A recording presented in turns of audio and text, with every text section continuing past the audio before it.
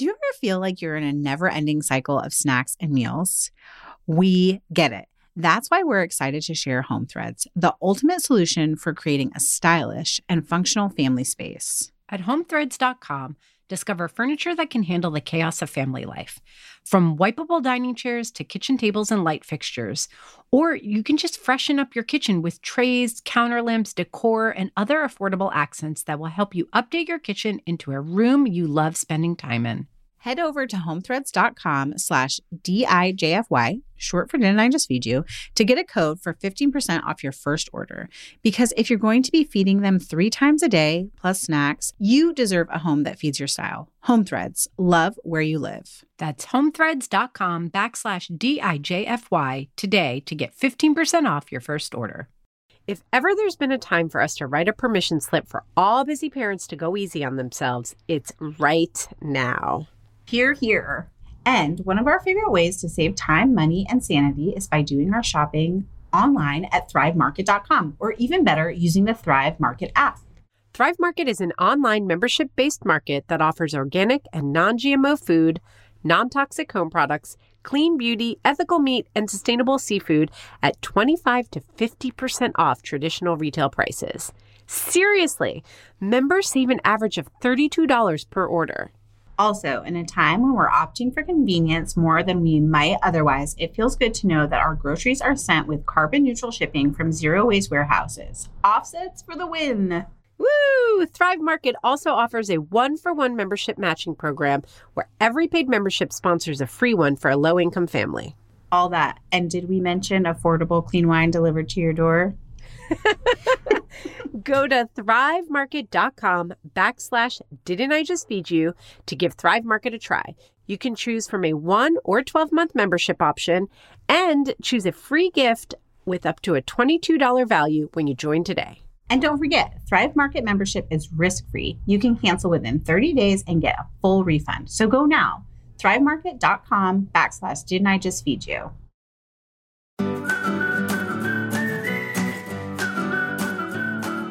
I feel like beans are actually a little bit magic.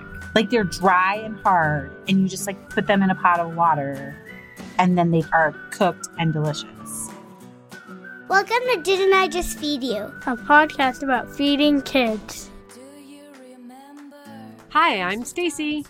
And I'm Megan. Welcome to this week's episode where we're going to talk about beans. The magical fruit! Should we just spend the first 5 minutes like just getting all of the bean jokes out? Yeah, it's like getting the wiggles out with kids. Yeah, right? Where you're like, let's talk about toots. Although now that we've said it, it's not as funny. But yeah, like farting. We're not going to talk about farting today. Well, a little bit. We do mention it. We sort of mentioned it in passing. He mentions it. He was so professional, though, that I, let moments pass. I was like, oh, we're speaking to a professional toot talker. Also, in all fairness, he has a bean company, and he made a good point. That beep has got to get tired. Yeah, if you own a bean company, people trying to, goad you into making fart jokes all the time, I'd be tired of that, too. Yeah, there for sure. Have it. There you have it. But we don't own a bean company, and we think it's funny. Yeah. Right? And it's do you have our a favorite fart joke? So we can do whatever we want to. I don't know if I do, actually. As soon as I said that, I was like, wait, do I have good jokes, or do I just find fart jokes funny when they happen? Or even when someone farts, I can't not laugh. I'm sorry. It's cute. It's funny. It's funny every time. But you know what's really weird? What? I find burping really a little bit annoyingly offensive. I get a little agitated. Is it because you feel like one is controllable and one is not? It's all gas. Yes, but gas is definitely I don't know. There's something about it coming out of your mouth. It feels more aggressive. Okay. Also, you live with dudes. Sound isn't as funny. Do that thing where it's they force it up so it's louder. Yeah, I'm like, stop. But then if you fart at the table, I'm the first one laughing. Yeah. Hey, Megan, what do you get when the Queen of England farts? I don't know. A noble gas.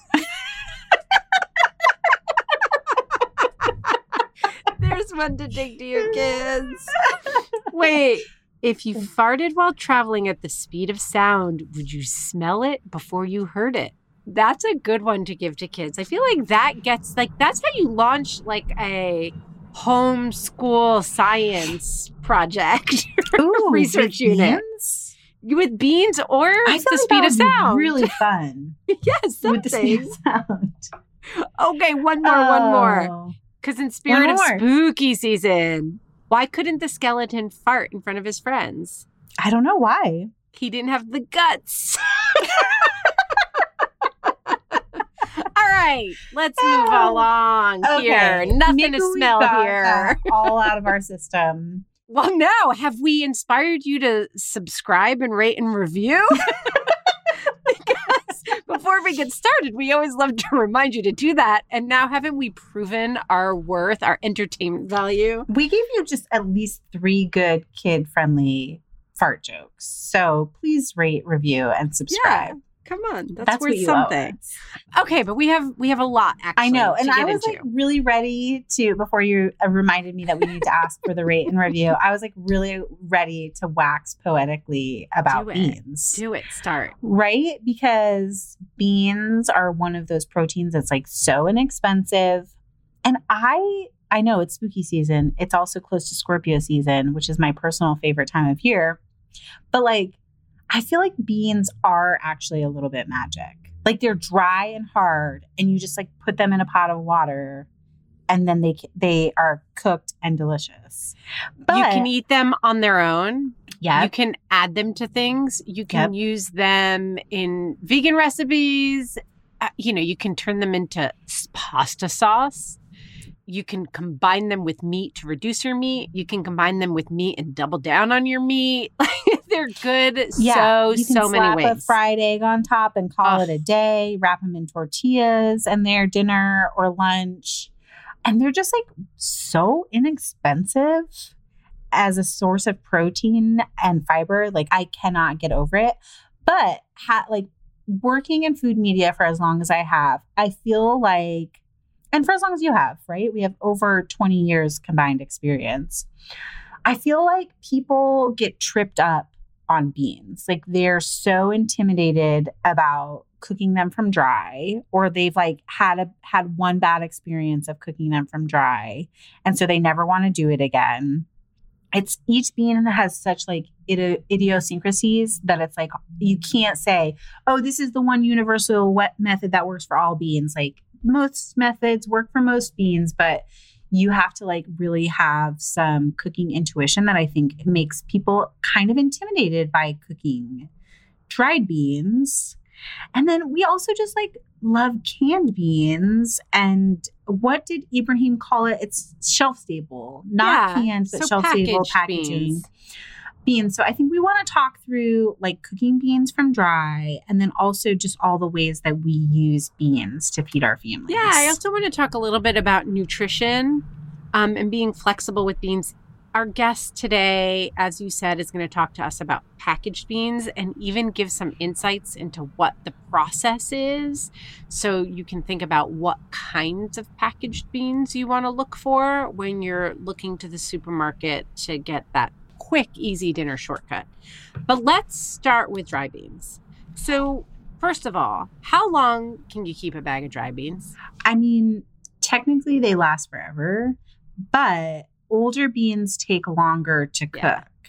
So, you don't I think 2 years is a safe shelf life before you're really going to be like just having to cook them for hours and hours on end. Yes. So let's talk about cooking them for hours and hours, because I think that's the perception, although there's some ways around it. And I think it's why a lot of home cooks don't buy dried beans.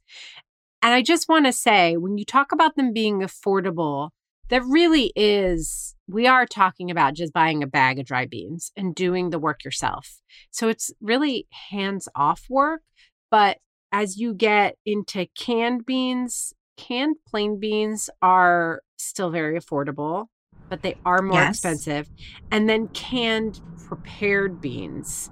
So, we're big fans of A Dozen Cousins, but also like your favorite can of refried beans, anything like that, it's going to get progressively more expensive. So if you really, really want to take advantage of savings, you want to go for that bag of dried. Right. And I think we should touch a little bit on like, you know, your grocery store beans are great. Like they're going to be the least expensive of dried beans, but then you can also find specialty beans, which some people consider fresher, or they're just, you might be able to get a unique bean that has an interesting texture or flavor that isn't like the very basic like black beans and chickpeas that you find in the grocery store. So there is, even within dried beans, these different price points, which is what makes it a great entry level for every kind of home cook. Yes, for sure. Okay, so cooking time, dry beans. Should we go through like the different bean types? Yeah. Okay, so like black beans tend to have a soft, earthy flavor. I think most Americans are pretty familiar with them. You can eat them whole, stewed. You can refry them or mash them. Dried black beans do require a soak. Also, black beans are sometimes called turtle beans. Oh, yeah. I forgot about that. Yes. So they do require a soak. And then the cooking time is not so long after that. And the great thing about a soak is that it just happens overnight. Like literally just open your bag, throw the beans in the pot, cover with water by about 2 inches. Do you have something more technical than that to offer the listeners? No, just know that they're going to expand. And so you want to make sure you have like plenty of headroom, or you will end up with your soaking water all over your counter. Ask me how I know. Yeah. Overnight soak, but even if like you can't do an overnight soak, if you could like soak them during the day while you're at work and you come home to cook them, that's also great too. That works. And do you have you ever done like shortcuts where you soak them in water that you've boiled first? Oh my God, have I ever? I have. I've done every shortcut in the world, and yeah, that works too. Especially like if you are pulling dry beans from like the back of your pantry. I like the boil and soak method, which is like you cover your beans in water, like Stacey said, by about 2 inches. You bring the pot of water to a boil, and then you cut off the heat, cover the pot, and you can let it sit for 30 minutes or you can let it sit for an hour. And that helps just like jumpstart the cooking. That's called a quick soak method. And you can also do that with the Instant Pot. If you're cooking beans in the Instant Pot, you can bring them to pressure for like 1 minute, then let them sit for 30 minutes and they'll cook faster even under pressure. But some people dispute whether that's actually works, is really necessary, or if you're just really already starting the cooking process, and that's what makes it seem faster. I don't soak beans when I cook them in the pressure cooker. Yeah. Do you? It actually just depends on the bean. I hate to say that. Like black beans, I would never, because they're so quick cooking. But if I have like old chickpeas that I'm trying to cook, I do like to do a quick soak in the Instant Pot, like the quick 1 minute of pressure in the Instant Pot, and then cook them fully. Okay, so let's jump now, because chickpeas, I don't soak chickpeas. Do you? I do. I just cook chickpeas. I just cook chickpeas. Do you have some sort of like Greek permission slip that I don't have, maybe? I don't know what, but you know what I'm thinking now? I've actually genuinely have never questioned this.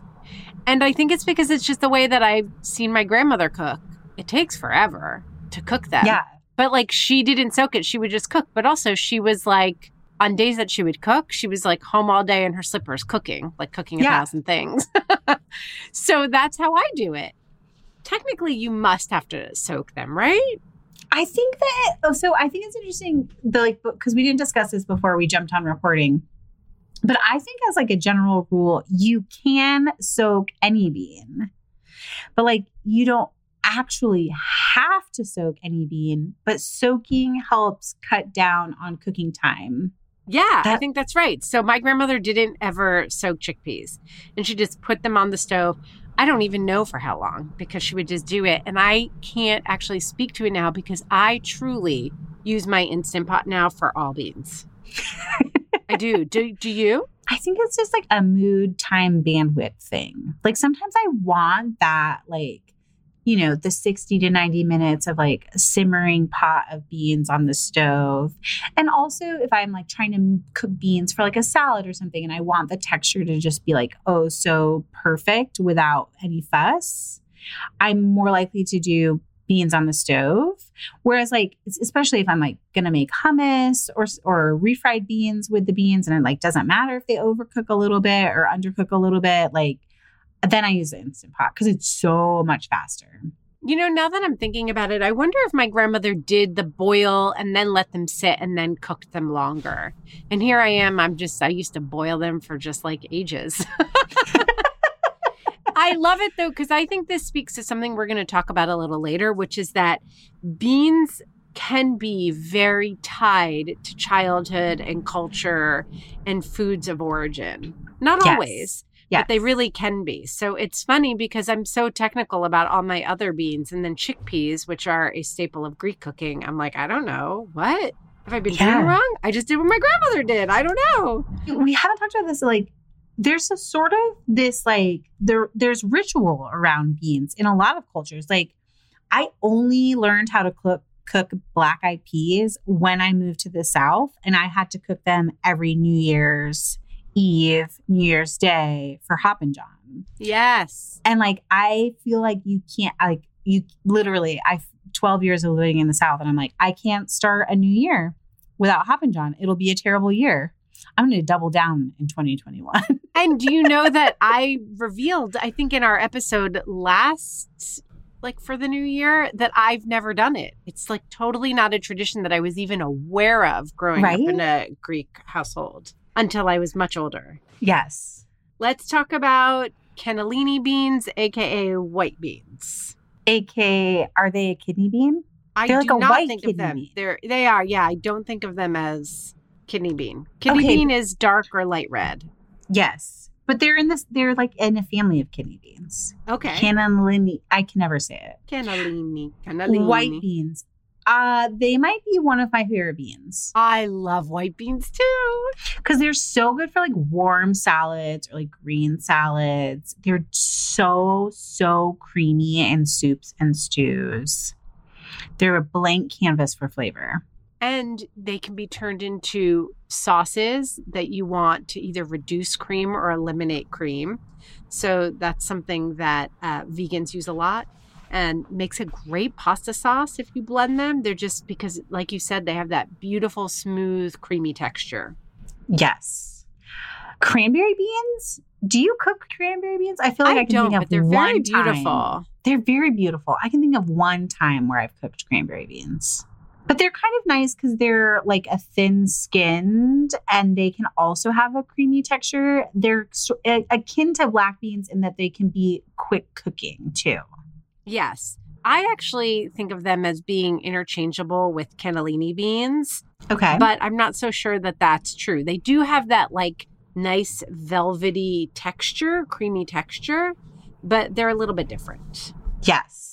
Both cannellini beans and cranberry beans I have soaked and also not soaked. It just changes your cooking time. Same. Okay.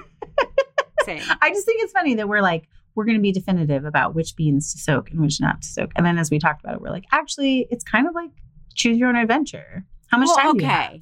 So wait, let's talk about that for a second, because I think that's a really important point. That the idea is that you just want to make sure that you get the beans to the right texture. So it's just about how long you cook them, how much exposure they have to the heat. So soaking cuts that down. If you're not going to soak and you're just going to cook, you're going to increase your cooking time. With the pressure cooker, you can do the quick method like you mentioned, or just put them in and pressure cook them. So maybe that's just the shortcut here. Like you can do whatever you want depending on your time. Have you found that one particular method is most reliable as a rule of thumb for yielding beans that you think are like the most delicious or the best texture? I mean, I love a stovetop cooking method because I just feel like you have infinitely more control, and it also allows you to like saute some veggies, some aromatics in the pan and then add the water and then add your beans. And then I also feel like you can reduce the cooking liquid better than you could in an Instant Pot or a slow cooker so that you get sort of like that sauce around the beans, that starchy liquid that can be so good and flavorful. All right. I totally agree with you. And I'm so glad you brought it up because that's really where I was headed, which is that sauce, like, don't just dump the cooking liquid. That's like soup. That's, you take a couple ladles full and that's sauce. That's like if you're making pasta with white beans that can, make a richer pasta sauce. Like there's so much good stuff that you can do with it. It's magic water. It is magic water. Also, because chickpeas are next up alphabetically, chickpea liquid is also known sometimes as aquafaba and is used a lot as a vegan substitute for egg whites. So you can make meringue cookies with it. You can make a marshmallow cream facsimile with aquafaba. You can use it in cookies, in chickpea blondies. So that is one bean water you really do not want to throw away. Whether it's you're cooking beans from dry and you have that your liquid you made, or you are draining canned beans. Totally. So, all right, let's breathe. Now that we don't have to go through soak, no soak for every single one because we just kind of established it's a choose your own adventure. Great Northern beans. Oh, I love Great Northern do beans. too. Cassoulet. Oh, the best. Any kind of baked beans with kidney beans, or excuse me, Great Northern beans. So good.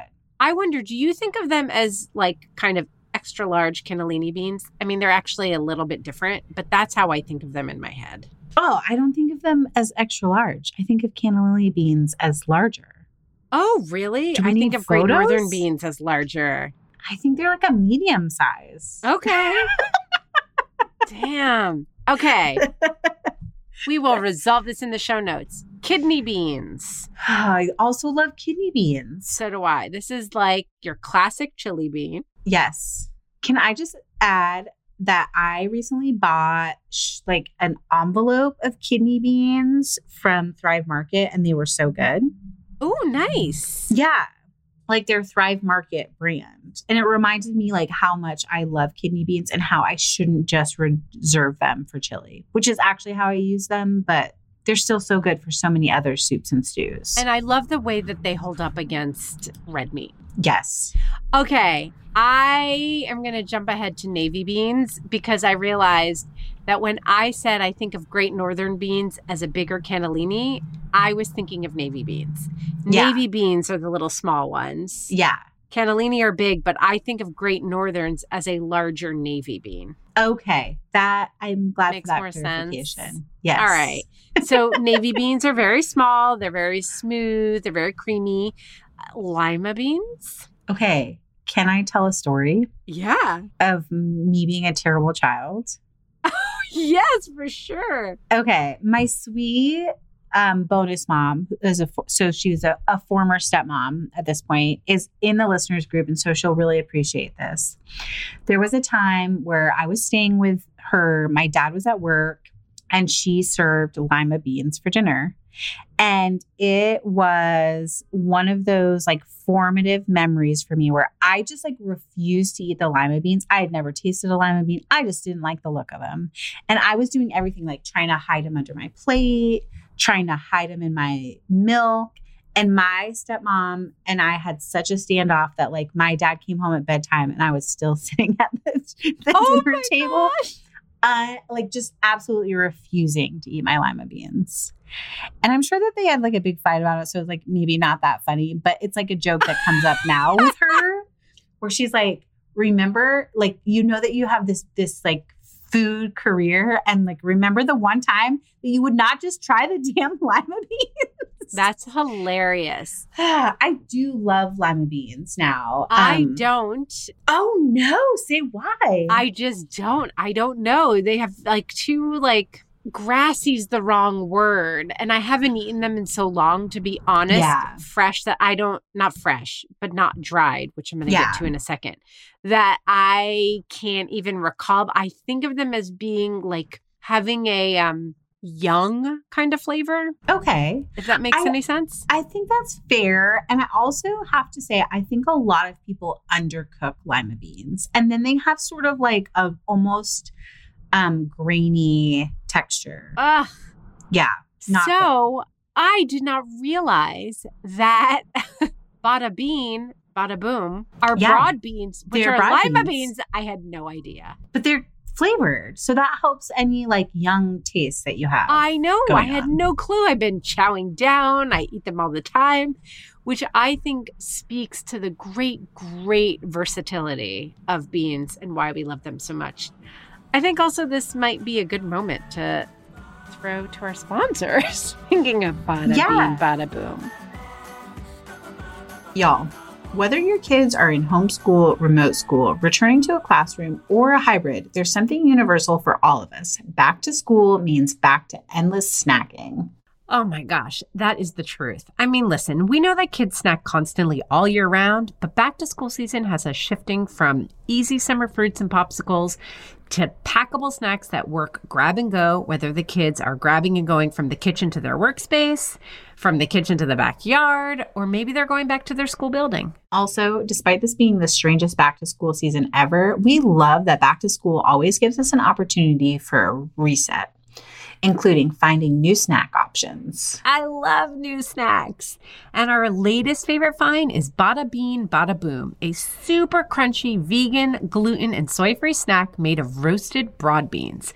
It comes in 13 delicious flavors, including buffalo wing, everything bagel, nacho cheese, my personal favorite, sweet cinnamon, and Megan's favorite, zesty ranch. Honestly, my kids cannot believe that these tasty snacks are made of beans. And I can't believe that a snack this delicious has 7 grams of protein and 5 grams of fiber per serving. All with a crunch that rivals potato chips. Seriously, listen for yourselves. Bada Bean, Bada Boom is perfect packed in a lunchbox for kids or stashed in your home office snack drawer or gym bag, or really anywhere else you might need to grab a delicious high-protein snack. Go to badabeansnacks.com/didn't I just feed you to get 25% off your order. That's BADABEANSNACKS.com/didn't I just feed you for 25% off at checkout. Healthy snacking has never been simpler. 2024 is the year we're focused on finally reducing dinner time overwhelm at Didn't I Just Feed You? And that means making grocery shopping easier and more cost effective, especially when it comes to the foods we all tend to spend the most on, like meat. Enter ButcherBox, where you can count on incredible deals on premium cuts. At ButcherBox, you can choose a curated box or customize your order of 100% grass-fed beef, free-range organic chicken, pork-raised crate-free, and wild-caught seafood to stock your fridge with all the proteins you need for the week, month, or even the year at prices that are hard to come by at the grocery store. That's all your protein shopped for in one shot at great prices delivered to your door with free shipping. Just one change, switching over to ButcherBox, and you guarantee yourself fewer trips to the grocery store and savings that are hard to find at the supermarket. Dinner time overwhelm, be gone. ButcherBox is offering our listeners their choice of a weeknight meal essential: 3 pounds of chicken thighs, 2 pounds of ground beef, or 1 pound of premium steak tips for free in every order for a whole year. Plus, you get $20 off your first order.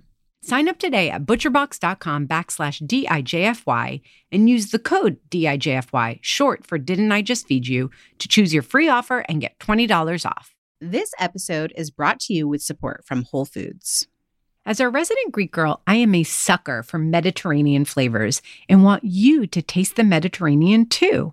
Go to Whole Foods Market now and save on regionally inspired products through March 19th. Find sales on animal welfare certified meat, including boneless, skinless, air-chilled chicken breast, bone-in beef short ribs, ground lamb, and more. Save on whole bronzini and sustainable wild-caught sockeye salmon. And stock up on Mediterranean essentials like feta cheese crumbles, whole wheat pita pockets, and, if you're over 21, wines from Spain, Greece, and Italy. Grab your ingredients and experiment with family-friendly Mediterranean cuisine today. Think Greek-style ground lamb pitas, lemony oven-roasted chicken, or bronzino, or instant pot short ribs braised in wine. All simple and delicious. Taste the Mediterranean now at Whole Foods Market. Armoire makes getting dressed easy. With a clothing rental membership from Armoire, build the perfect wardrobe with brands that are high quality, unique, and recommended just for you. Is anyone else struggling with what to wear these days? I've been pretty frustrated with getting dressed over the last few months as I've navigated body changes, and some days I quite literally have no idea what to wear. Enter Armoire. Armoire allows you to rent high-quality designer clothing for every occasion. When I signed up, I took a style quiz, and based on my preferences, they offered suggestions that would best match my life. I've been renting clothes from Armoire for a while now, and the more I rent, the more on point the suggestions get. Plus, you send what you wear back, which is a great way to try new styles without waste. Armoire also has such a fantastic range of options. Whether you're planning an outfit for a date night, packing for a conference, or maybe a family event, or just need some updated options for everyday life, you'll be the best dressed person in the room without ever having to find time for an exhausting shopping day. Right now, Didn't I Just Feed You listeners can give Armoire a try and get up to 50% off their first month. That's up to $125 off. Just visit armoire.style/DIJFY. That is armoire.style, ARMOIRE.style/DIJFY to get up to 50% off your first month and never worry about what to wear again. Try Armoire today. Are you picky about jarred pasta sauce? Because if you are, welcome to the club. We can't count the number of times we've talked on the show about how hard it is to find a delicious store-bought jarred sauce. Not only have we found a new favorite, but the best part is it's not just a pasta sauce. I see what you did there, Megan. Not just. That's the brand name. It is, and for good reason. Not Just is a versatile jarred sauce made with tomatoes and tons of other veggies that you can use in a million ways. It's basically a meal starter. Think dressings, dips, curries, soups, and more. One pantry staple, many meals with searchable recipes on their site to prove it. Also, Not Just sauce has 0 grams of added sugar. Instead, it's gently sweetened with beets. But don't worry, the kids will never be able to tell. Not Just is a small, female-founded business run by busy parents just like us. So it's no wonder that they get it. After all, who understands our needs for simple, fresh-tasting pantry basics made with no icky stuff that we can use in lots of ways? All that. And have we mentioned that Not Just is totally delicious? Not Just launched with pasta sauce, but has other multi-purpose plant-based staples coming out soon. Visit notjust.co to sign up for their newsletter, to keep up with their latest, discover tons of recipes, and of course, to order Not Just sauces straight to your door. So 2 more beans that we have to discuss, and then we really have to leave some time to talk with Ibrahim because he has so much insight on beans as like a product, but also like as a staple and how to add flavor to them. So pinto beans. How do you feel about pinto beans, Stacey? I love pinto beans. I really like pinto beans. I do too. Refried beans are typically made with pinto beans. I was really surprised or cowboy beans. I was really surprised that Ibrahim said that pinto beans are like one of the more challenging beans for them to cook, and also like maybe not his favorite for eating. You'll have to listen to the whole interview. You know, they can get pasty. Yes, but I understand that. And they have a thick skin. They do. But I do feel like if you mash them or blend them really well, it's really easy to use broth to thin them out nicely.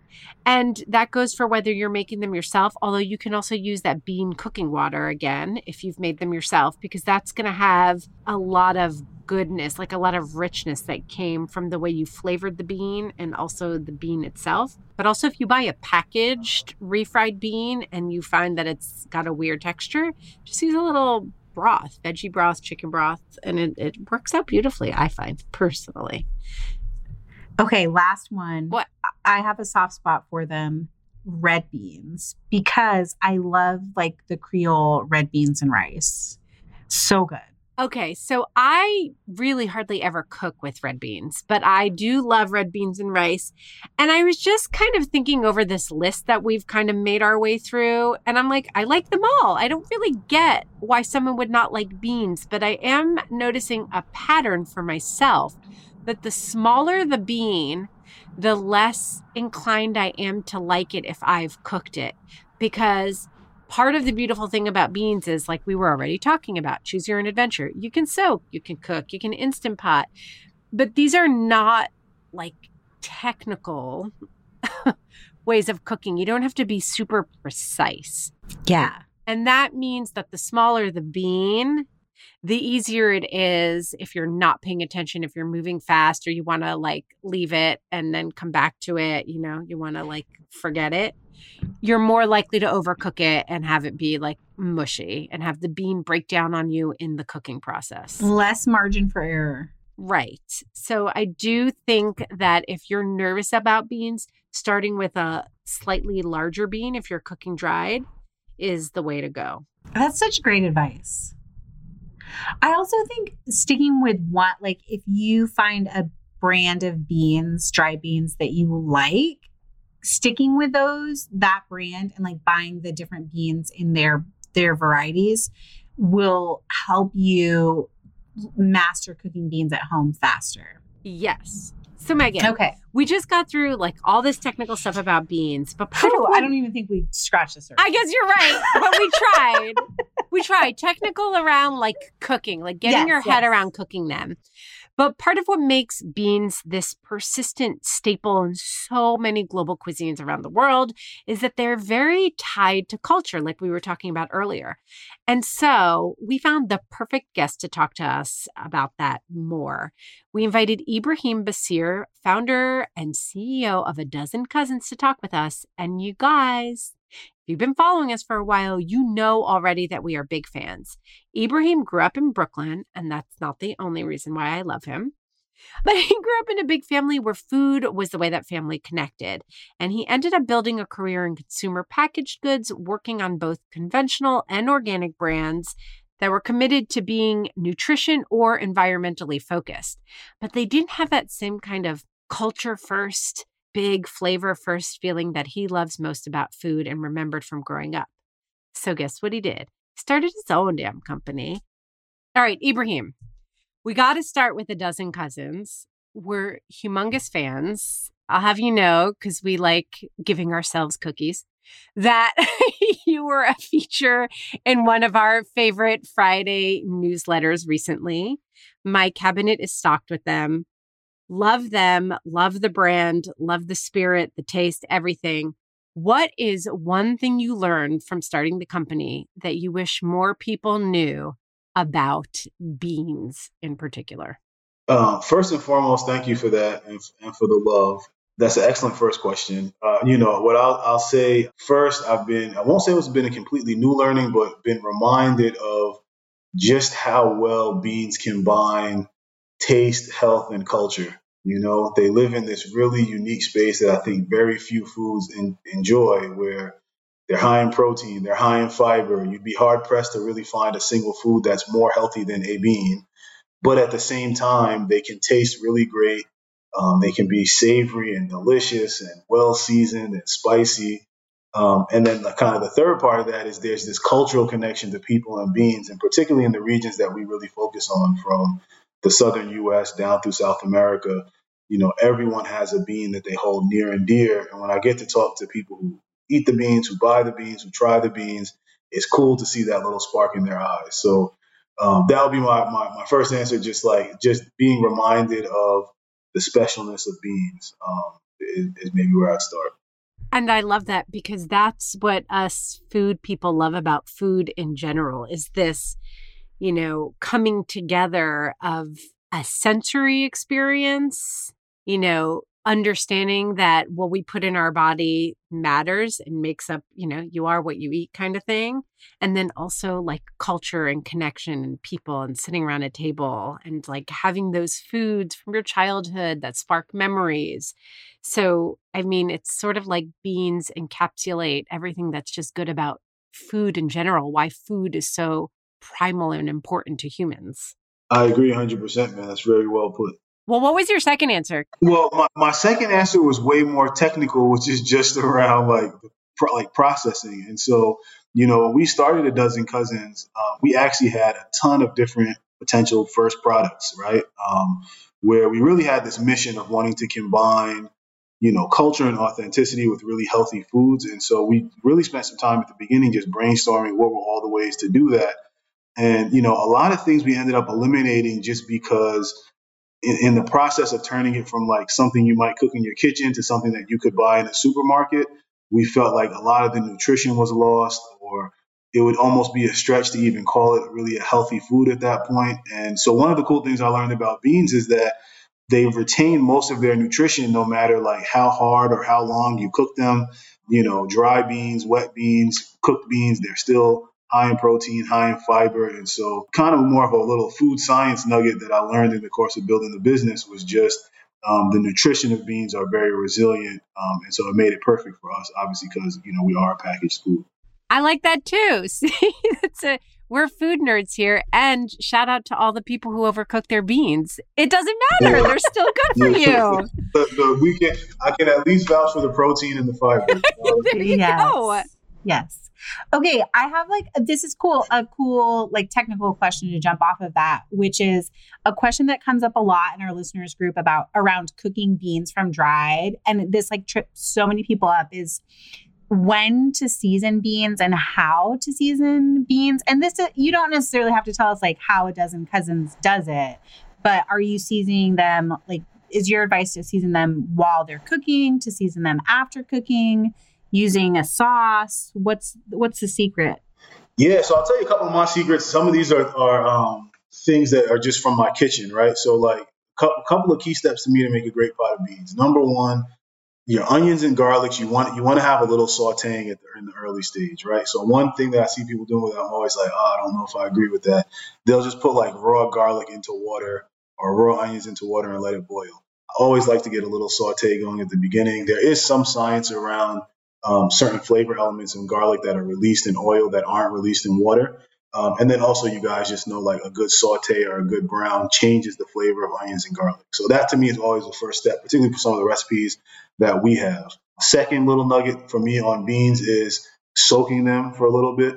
It helps with the cooking process. For people who have issues with the gassiness of beans, sometimes they find that soaking them overnight helps release some of those, some of the things that kind of give you that digestional irritation. So good soak would be my second tip. And then from there, I just put everything in the pot and let it rock, low and slow, give everything time to kind of blend and melt. For the most part, those are all things that we do with our beans at A Dozen Cousins as well. So those would be my three tips to a really good pot of beans. Megan, I'm sure you have a very smart follow-up, but I just want to take a moment to point out that Ibrahim just spoke about gas in the most mature fashion possible. If you start a bean company, you too will be funny. I can imagine. Ibrahim, how old are your kids? I have one daughter. She turns 3 in about 1 week. Okay. So I have a 13-year-old son, and I'm going to tell you that I'm highly impressed because it's really, really hard not to talk about farting. But I appreciate how professional you kept it. Thank you. I do have a good segue this away from gas jokes, and talking about cooking dried beans again. Do you have a favorite type of bean to cook from dry? If you're going to buy beans to cook at home, what do you buy? Yeah, that's an excellent question as well. I personally like black beans a lot. For me, I just like the size. So I love all beans. Obviously, I make them like my children. But I think from a texture perspective and from a meatiness, if you will, black beans hit the spot for me. Pinto beans are a little meatier, a little thicker. They're harder, hardier to chew. Chickpeas can sometimes be difficult to get hit on the sweet spot from being a little too hard or being overcooked. There's kind of a golden strike. I feel like black beans it's pretty easy to get them to a good spot. So I'd say those are probably my favorite. You know what you just made me remember that I completely blocked out is that, now chickpea snacks are all the rage. So I'm first generation Greek, and my grandmother used to just bring home, like from the Greek store, like she'd buy them in bulk, these dried chickpea snacks that I cannot explain to you are not what you can currently find in the supermarket. They are like some old school Greek, like the driest, pastiest.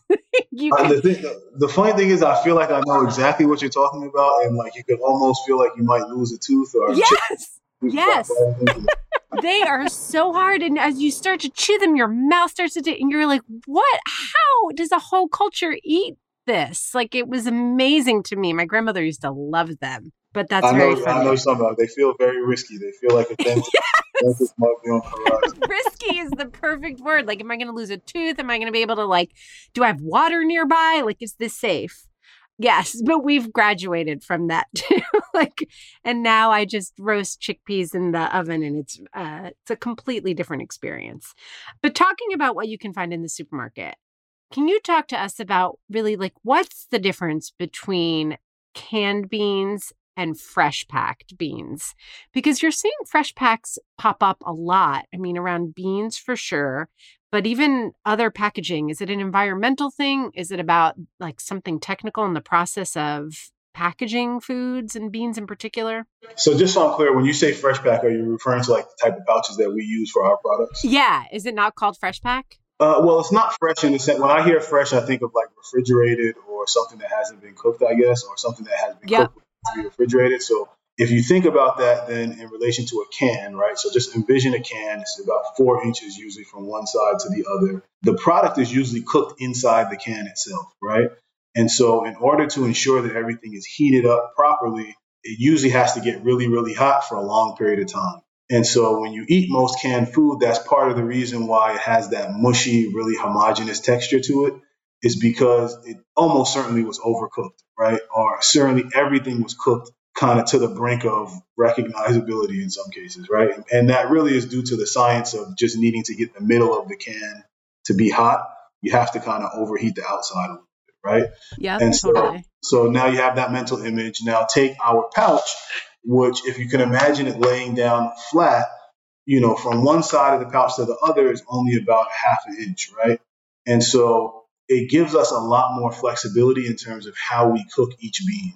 So we no longer have to worry about like blasting it to, 500 degrees for an hour. We can cook each bean for a different period of time. In some cases, we cook it much less. And so as a result, our beans have this really, I think, cool textural differences within them, right? If you eat our black beans, for example, you can see green peppers, you can see onions. Sometimes there's even a little bite to the onions, right? Where it's like, because we have that flexibility in how we cook it and how long we cook it, I think you just end up with a product that feels a little bit more natural in the way that you might cook in your kitchen versus, for me personally, a lot of canned food, that homogeneous, mushy texture is sometimes a little tough for me. Yes, I agree. That's like one of my favorite things, not to just like love on a dozen cousins too much, but like that's one of my favorite things about your products is that there's actual like real texture and they do taste like someone cooked them at home and then delivered them to your grocery store. Which actually gets me back to thinking about culture. That curry recipe, it's called Trini curry, right? Yep, that's right. It's inspired by a Trinidadian recipe. Yeah, so, that's what I was going to ask. Yeah, the quick background for those that might be less familiar. Trinidad, of course, Trinidad and Tobago, an island nation in the Caribbean. There's a huge Indian population, or at least a population of people who came from India to the islands, right? And so and this is true in several Caribbean countries, where a lot of the cuisine is inspired by kind of your traditional Indian cooking, right? And so, chana or curried chickpeas are traditionally an Indian dish. You probably have had it before. The only thing I'd highlight for us, our version of it is a little bit lighter. So a traditional Indian chana will often have tomatoes and ginger. And so the sauce is a little heavier, a little thicker. In our case, we use onions, garlic, and then the dry spice mix. And so it's a slightly lighter flavor. The herbs come through a little bit, or the spices come through a little bit more strongly in ours. But ultimately, they're from the same family of dishes, kind of an Indian chana brought over to the Caribbean. And is telling those stories part of what you feel passionately about, is for people to understand those connections, which are often lost in our telling of history, but still remain evidence of all of these connections remain in the foods that we eat all across the world. 100%. First of all, just by way of my own personal background, I actually studied history as an undergrad. And so I just have a deep love for like history, anthropology, sociology, some of those related fields where I'm always interested in like the human story behind things, like, okay, here's what I'm looking at. Why is it designed that way? Why does it look that way? Where does that come from? So that's always been part of just my worldview. And so as my passion for food developed, it just became this natural blending between like my love for history, my love for food. It only made sense that I would launch a brand that was really culturally rooted and, like you said, really invested in telling stories. If you spend time on our Instagram, we spend just as much time talking about music and art and culture and travel as we do like talking about beans. And that for me is because, to your point, they're so intertwined with each other. I grew up in Brooklyn and, to this day, if I'm eating jerk chicken, it's almost like I can hear reggae music in the background, see like a brightly colored mural or see somebody with dreadlocks, like they're all interconnected to me in terms of how I experience food. So 100% would agree with what you said. And Megan, this reminds me of an episode that you and I recorded, a conversation we had way in the beginning where I think I probably got in a little hot water too. That wouldn't be the first time, where I was talking about being a first generation Greek and how there is this disconnect for me personally, having grown up in a home with Greek parents and a Greek grandmother. Food took such a different place in our life than it did in the homes of my friends whose families were here for many, many generations, who were, I put this very much in quotes, a little more American than me. I mean, I was just as American as them. But, that experience was really, really different. And it's exciting to see a mainstream food brand trying to tell those stories and bring that back to our culture with an understanding that, parents are busy. Like, we're pretty stretched thin here. We don't live like we did in the old country. And, not everybody lives with lots of like grandmas and aunties around to help with the kids. Convenience food products are a much needed reality of our life. They need to be affordable, but to keep them healthy and to make sure that they aren't necessarily separated from what food is really about, which is all this like love and culture and connection and art. Yeah, well, first of all, thank you for saying that. And I agree 100%, right? Like for many cultures, many families, food takes on a higher importance, right? There's almost this human thing of wanting to give your children, like wanting to pass something on to your kids, right? In terms of a cultural experience or the way that you grew up or the things that you ate. And so you find a lot of people who come to the U.S., one of the ways they're trying to preserve their own culture and their own kind of family memories is by sharing these dishes, sharing these recipes. Here's how we're going to eat certain meals, right? And as a result, in some cases, we almost, and I was born here in the U.S., so I'm saying we just in the spirit of like community, right? But what happens is there's almost this like unspoken tax where it's like, now we need to spend hours a day cooking food from scratch, or we have to go out of our way to like a specialty grocery store to get certain ingredients. Yes. Or we have to like make these weird adjustments to, okay, well, we can't find this thing, so we'll use that instead, right? And so, one of the goals for the brand, as you alluded to, is just to eliminate that trade-off, to allow people to be able to eat something that's really high quality, that still feels really culturally connected, but that's convenient and fast. Like we're all under the same pressures of modernity and free time that we have and the movement between work and leisure and all that kind of stuff that's happening. Like it'll be tough to cook a 2 to 3 hour dinner every weeknight for most people. And so that's kind of the role we want to play. Totally. And just one more thought about this is this idea of a trade-off is really interesting, that to keep your culture alive through food here in the States, once you settle here, that there are these trade-offs. You have to go to this other store.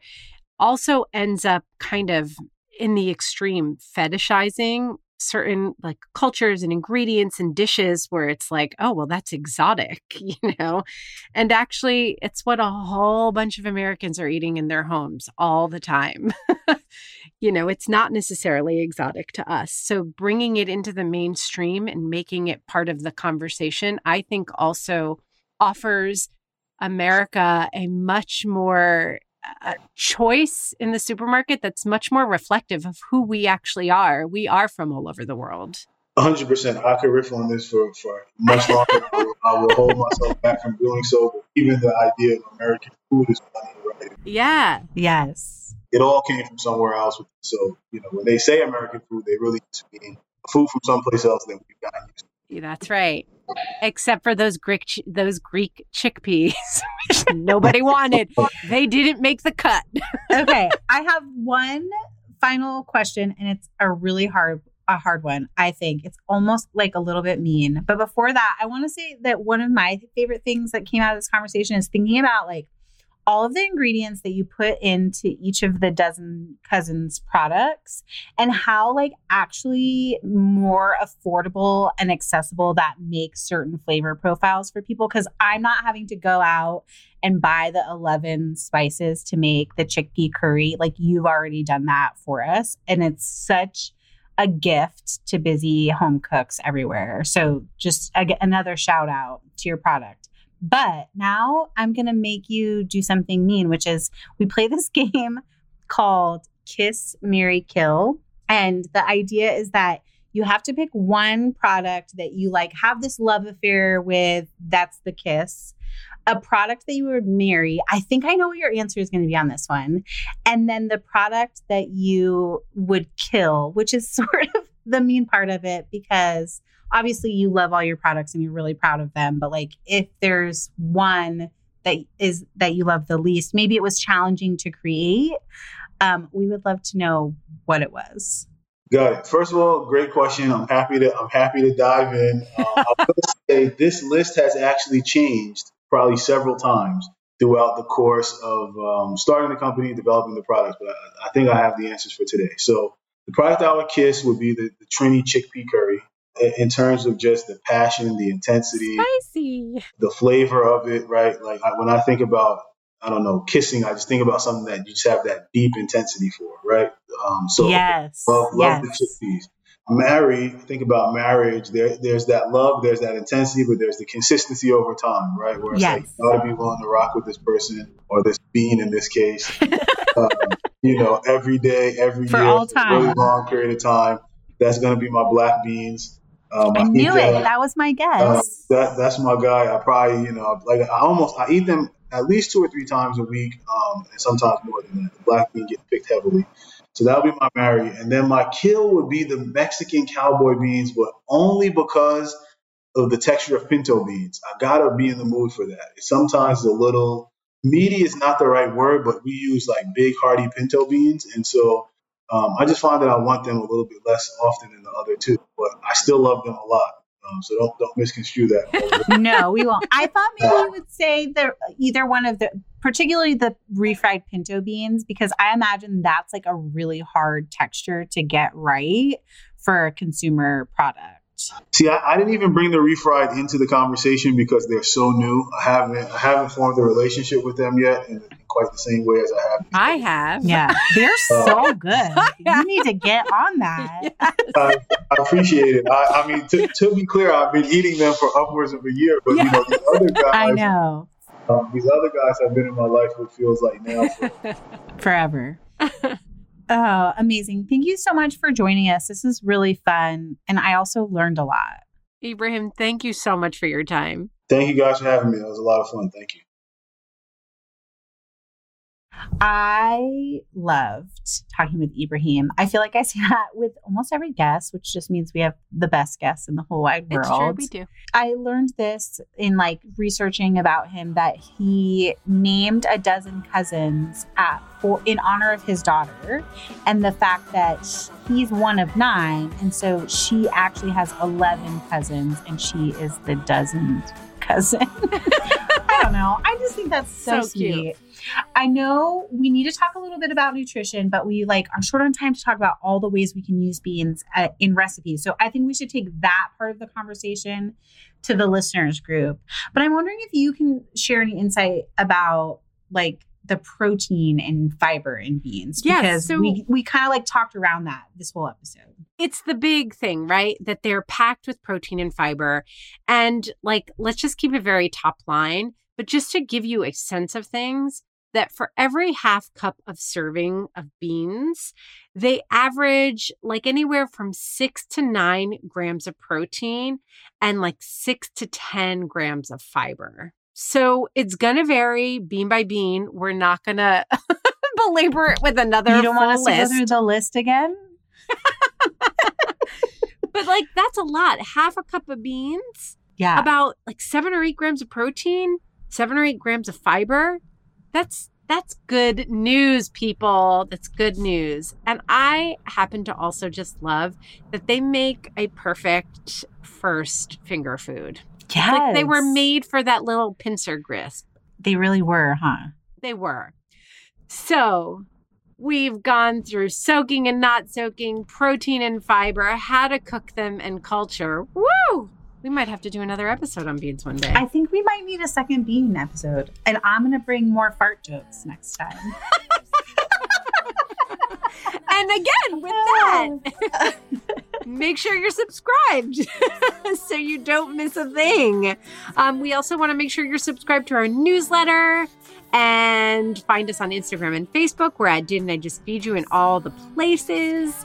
Oh, we should mention when you're on Facebook, if you'd like to join our private listeners group where we're going to start a thread for bean meal ideas, you need to know that our favorite cocktail is whiskey. Do not add us. Whiskey in a glass is a cocktail. Or There you you can join by go. telling us your favorite cocktail. Our music is Good Old Times by Alex Cohen, provided by Jamendo. A huge thank you to our editor, Samantha Gatzik. I'm Megan. And I'm Stacy. Stay sane and well-fed until next week. J-Bag. Can you Excuse us. We're gonna go. Goodbye. Have a great time. I don't know if it's the end of the video, but I'm just saying it.